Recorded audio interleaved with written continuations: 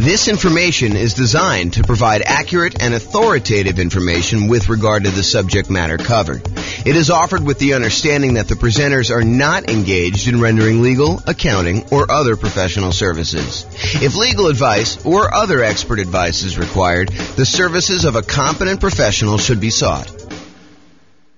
Welcome to the Carrollton Real Estate Investing and Real Estate Financial Planning Podcast.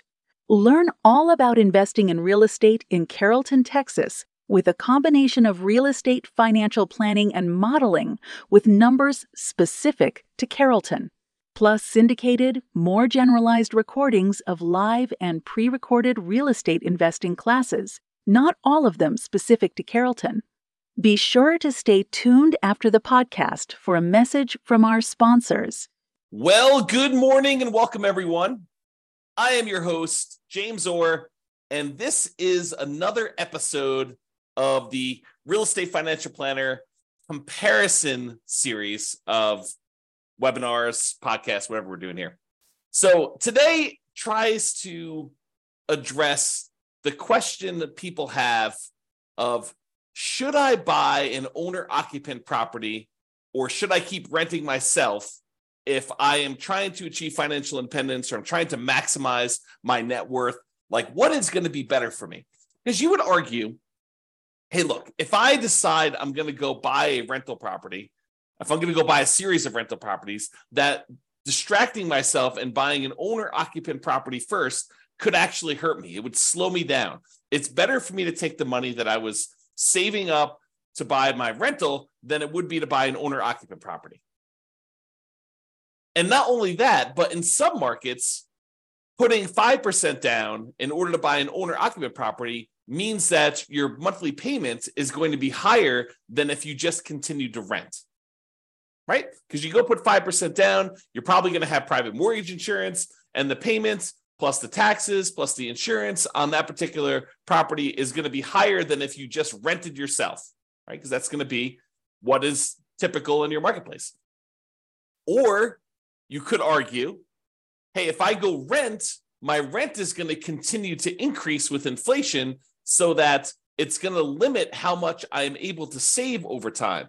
Because if I decide to rent and I don't buy a property and lock in a good part of my monthly living expense in the form of a mortgage payment, sure, taxes and insurance go up, but the mortgage payment itself, because you're getting a 30-year fixed rate mortgage, that's going to stay static.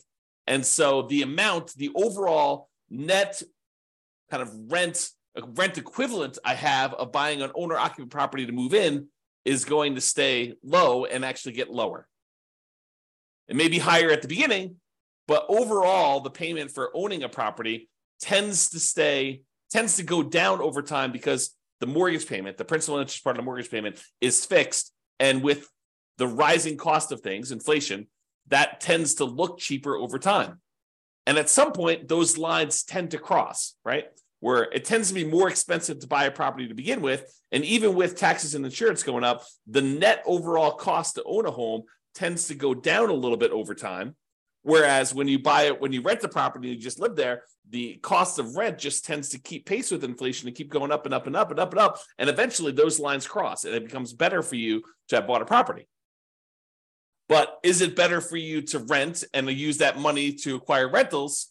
Or is it better for you to buy a property, slow your roll a little bit, acquiring the first rental, and then, eventually buying rental properties, but you're living in a property that you also are an owner of?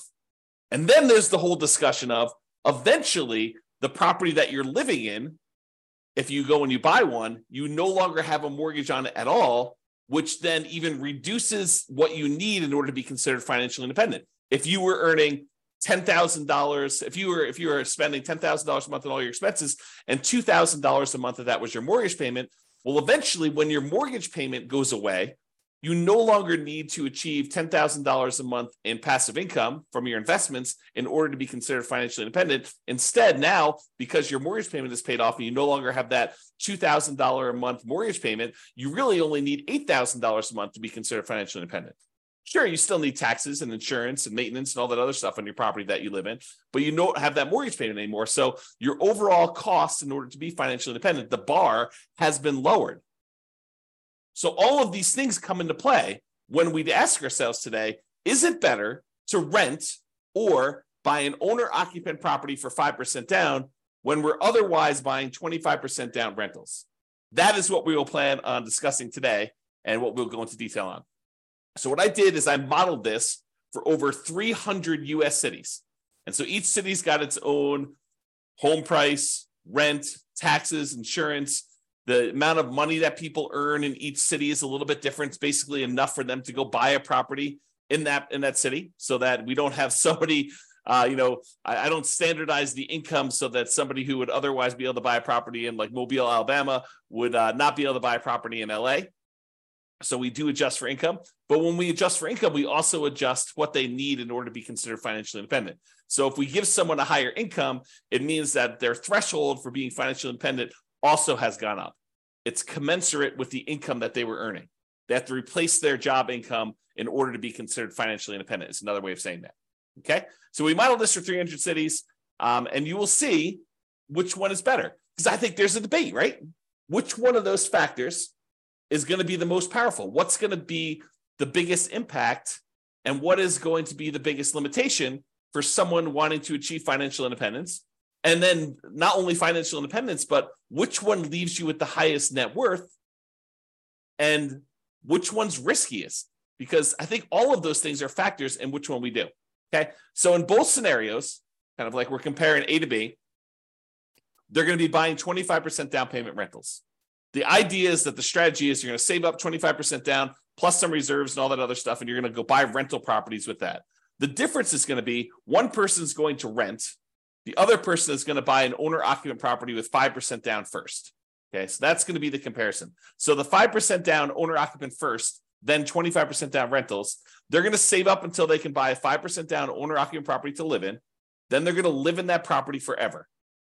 Then they save up until they could buy a rental property with 25% down, plus closing costs, plus reserves on every property that they own. Okay, including their personal expenses. And they will repeat that until they have up to a maximum of 9 rental properties, each that they bought with 25% down. With the other strategy, remain a renter yourself, then 25% down rentals, which I'm calling 25% down, no owner-occupant, no OO. Then you remain a renter for the entire time, and your rent goes up with inflation, just like the rent on the properties you're buying. You buy 25% down rentals when you've saved enough for a down payment, plus closing costs, plus 6 months of reserves for both your personal expenses and reserves on all properties you own. And you also still need to be able to qualify for that loan for 45% debt to income ratio. So all the qualifications for buying the 25% down are the same regardless of which strategy. Just in one case, we're buying a 5% down owner-occupant property first, which could impact their ability to be qualified to buy the rental property. Because if you're buying a property with 5% down, then you need to be able to cover that payment. And if it's higher, that could limit when you can buy your rental. You may have enough for down payment, but your DTI may not be in line. And that actually is calculated in our modeling. So realize that that could be a factor for some cities. Okay. I put the URL on the screen if you want to go, dive deeper into the charts and see the results for your specific city, because I'm going to do the aggregate. But if you want to drill down and see it, I'll put the link in the show notes, but it's also on the video right here. So if you want to go look at that. All right.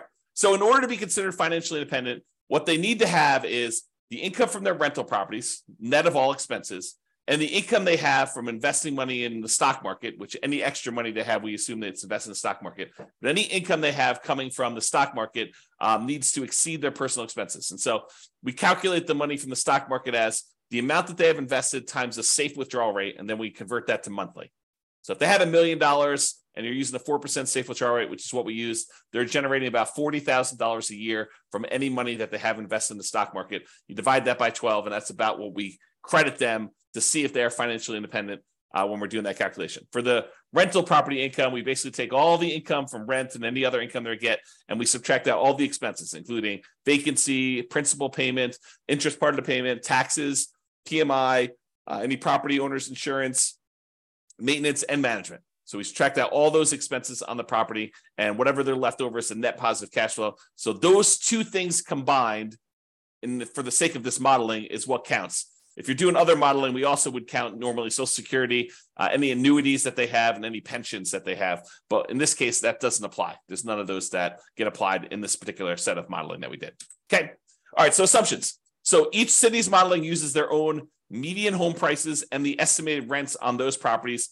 I'm not an expert on all 304 cities that we basically did this modeling for. So if you happen to go drill down into your city and you're like, James, your numbers are off a little bit, the rents are a little bit higher, or the property values are a little higher, or taxes are a little bit lower, or whatever it is that you think is off, reach out to me and we can make those corrections, rerun all the numbers, and it'll update everything for us. Okay.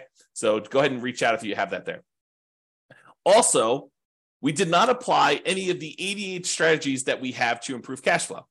Kind of known for these 88 strategies that we have for massively improving cash flow on rental properties.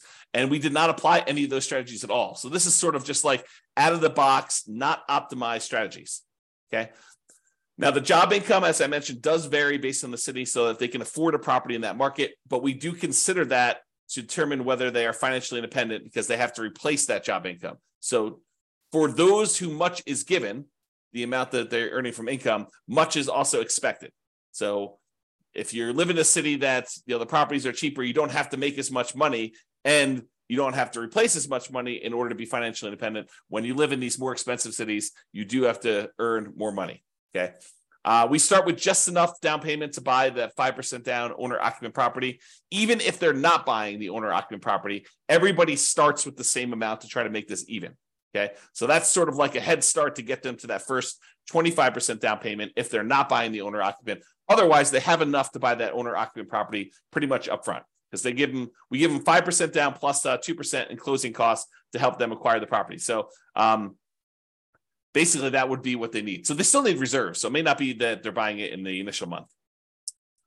When they're doing the nomad model, which they're not, they would be moving out of their properties, but they're not doing that in this case. So I'm going to make a change here.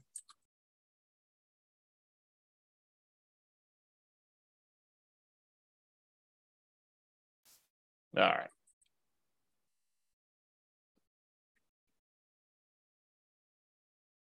There we go. So interest rates. So when buying the owner-occupant property, we assume they're getting an interest rate of 6.5% when they put 5% down.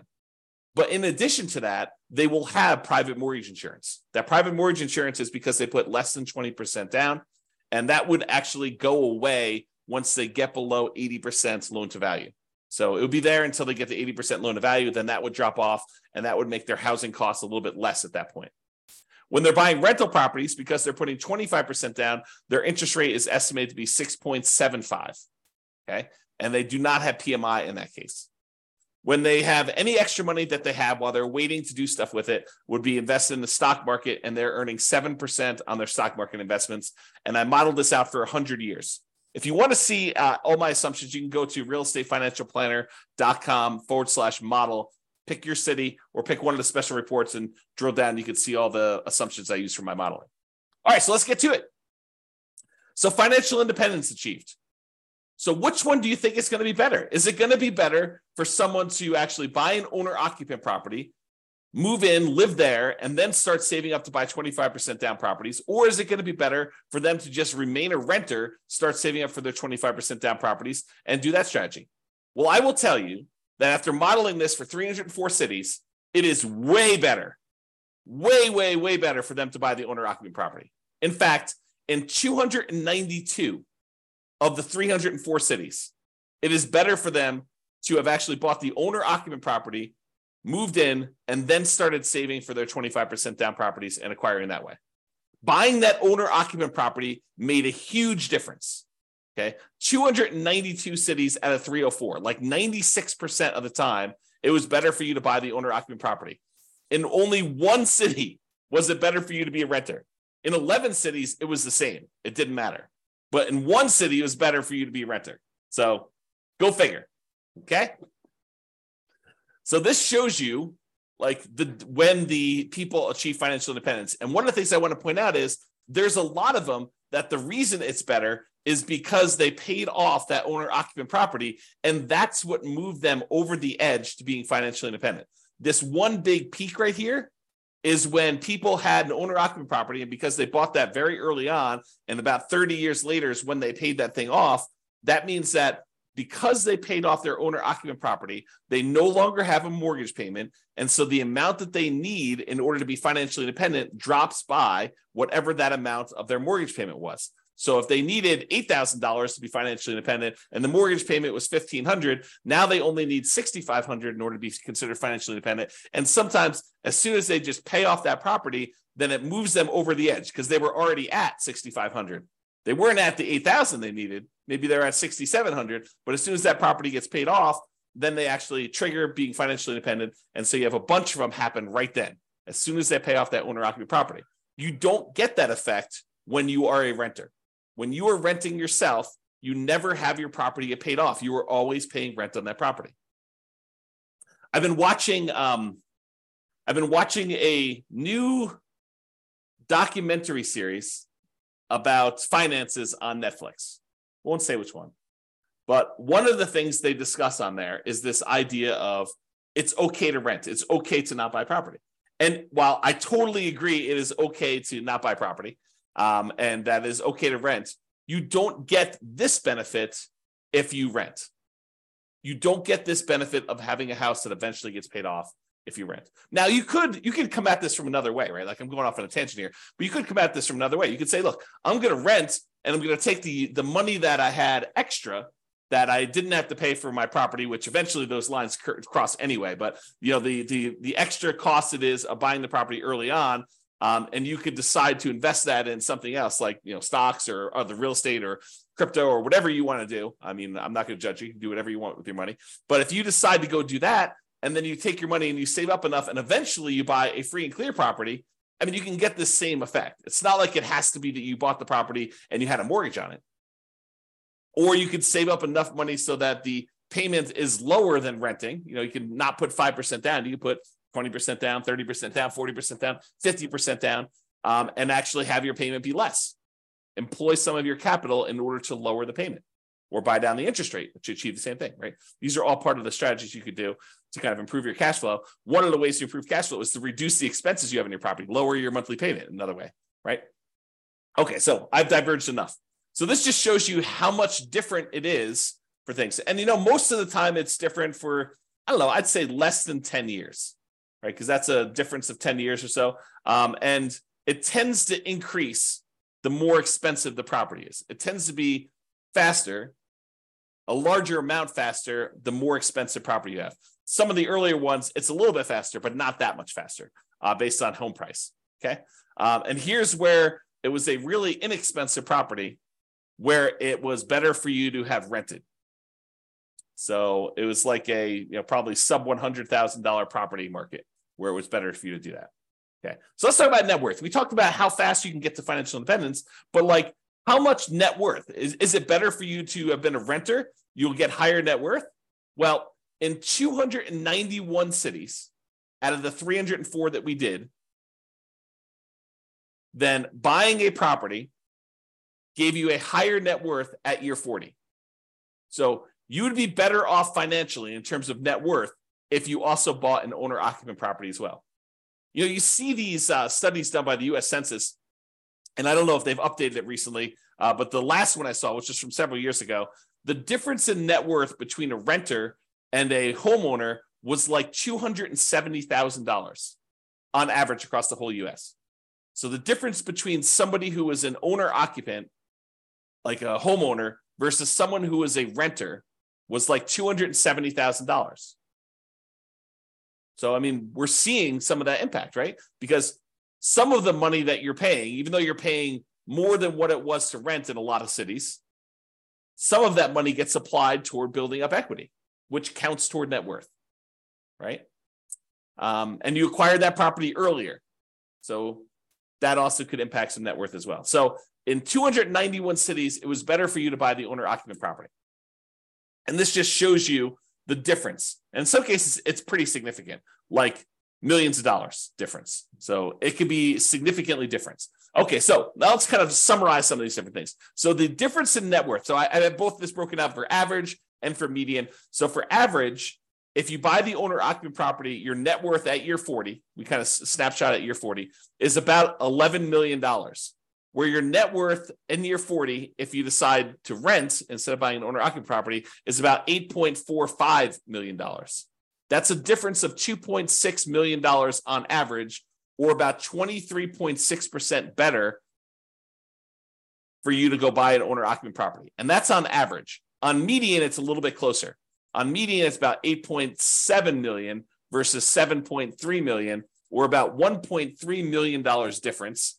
It's still better for you to buy the owner-occupant, but the difference is between whether we look at an average or the median for all 304 cities. And so in both cases, it's better, but the average is a little bit larger. So the time it took you to be financially independent, this is where I start sounding really sleazy, like a late night infomercial sort of dealio. Ready? So what if I could save you 6 years from having to work a job that you hate? Would that be worth, 7 payments of $995? Oh my gosh, that sounds so sleazy. But that's really what we're talking about, right? Like if I showed you, look, you're considering doing this 25% down strategy. Should you buy an owner-occupant property at 5% down, or should you buy or should you rent to do the 25% down? Well, I'm telling you, look, if you buy an owner-occupant property, on average, you will save 74.8 months.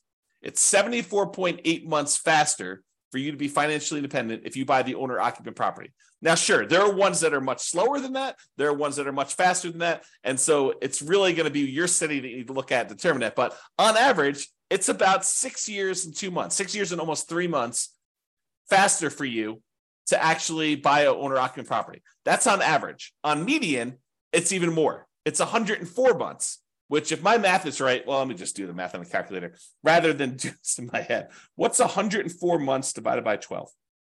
8.6 years. So here's my sleazy late night infomercial type dealio. For only 7 payments of $995, I could save you, what did I say? It was 8.6 years of working at a job that you hate. Just by changing one little thing about how you invest in real estate. Oh my gosh, it sounds so sleazy. But really, it's true. I mean, on median, the middlemost one, it is 8.6 years faster. Some are faster than that. Some are slower than that. But I can save you a lot of time just by changing your strategy a little bit. Okay. Now let's talk about risk. We talked about net worth. We talked about, the speeds of getting financial independence. So is it riskier to do the buy the owner-occupant property or to do the non-owner-occupant? Well, part of it depends on how we measure risk. We like to measure risk in a bunch of different ways. One way is it's like how much rent can drop before you're going to have negative cash flow, like what we call rent resiliency, or how much prices can drop before you have negative equity, before you're underwater on your property. We call that price resiliency. Or we look at debt to income, which is a calculation your lender uses to determine whether or not you qualify for the loan. What is the ratio of all of your debt payments compared to how much you make on your job? I also like debt to net worth, how much debt you have compared to what your overall net worth is. If I tell you I have $10 million in debt, that might scare you because you probably think, oh, James, earns, $50 a year. And having $10 million of debt with $50 a year in income is really, really high. But what if I told you I make $100 million a year and I have $10 million in debt? Well, or my net worth is $100 million. We're doing debt to net worth. My net worth is $100 million, and my debt is only $10 million. Well, that's a much different ratio. What if I told you there's $10 million in debt, but my net worth is $10 million? Well, that's more of a equal ratio.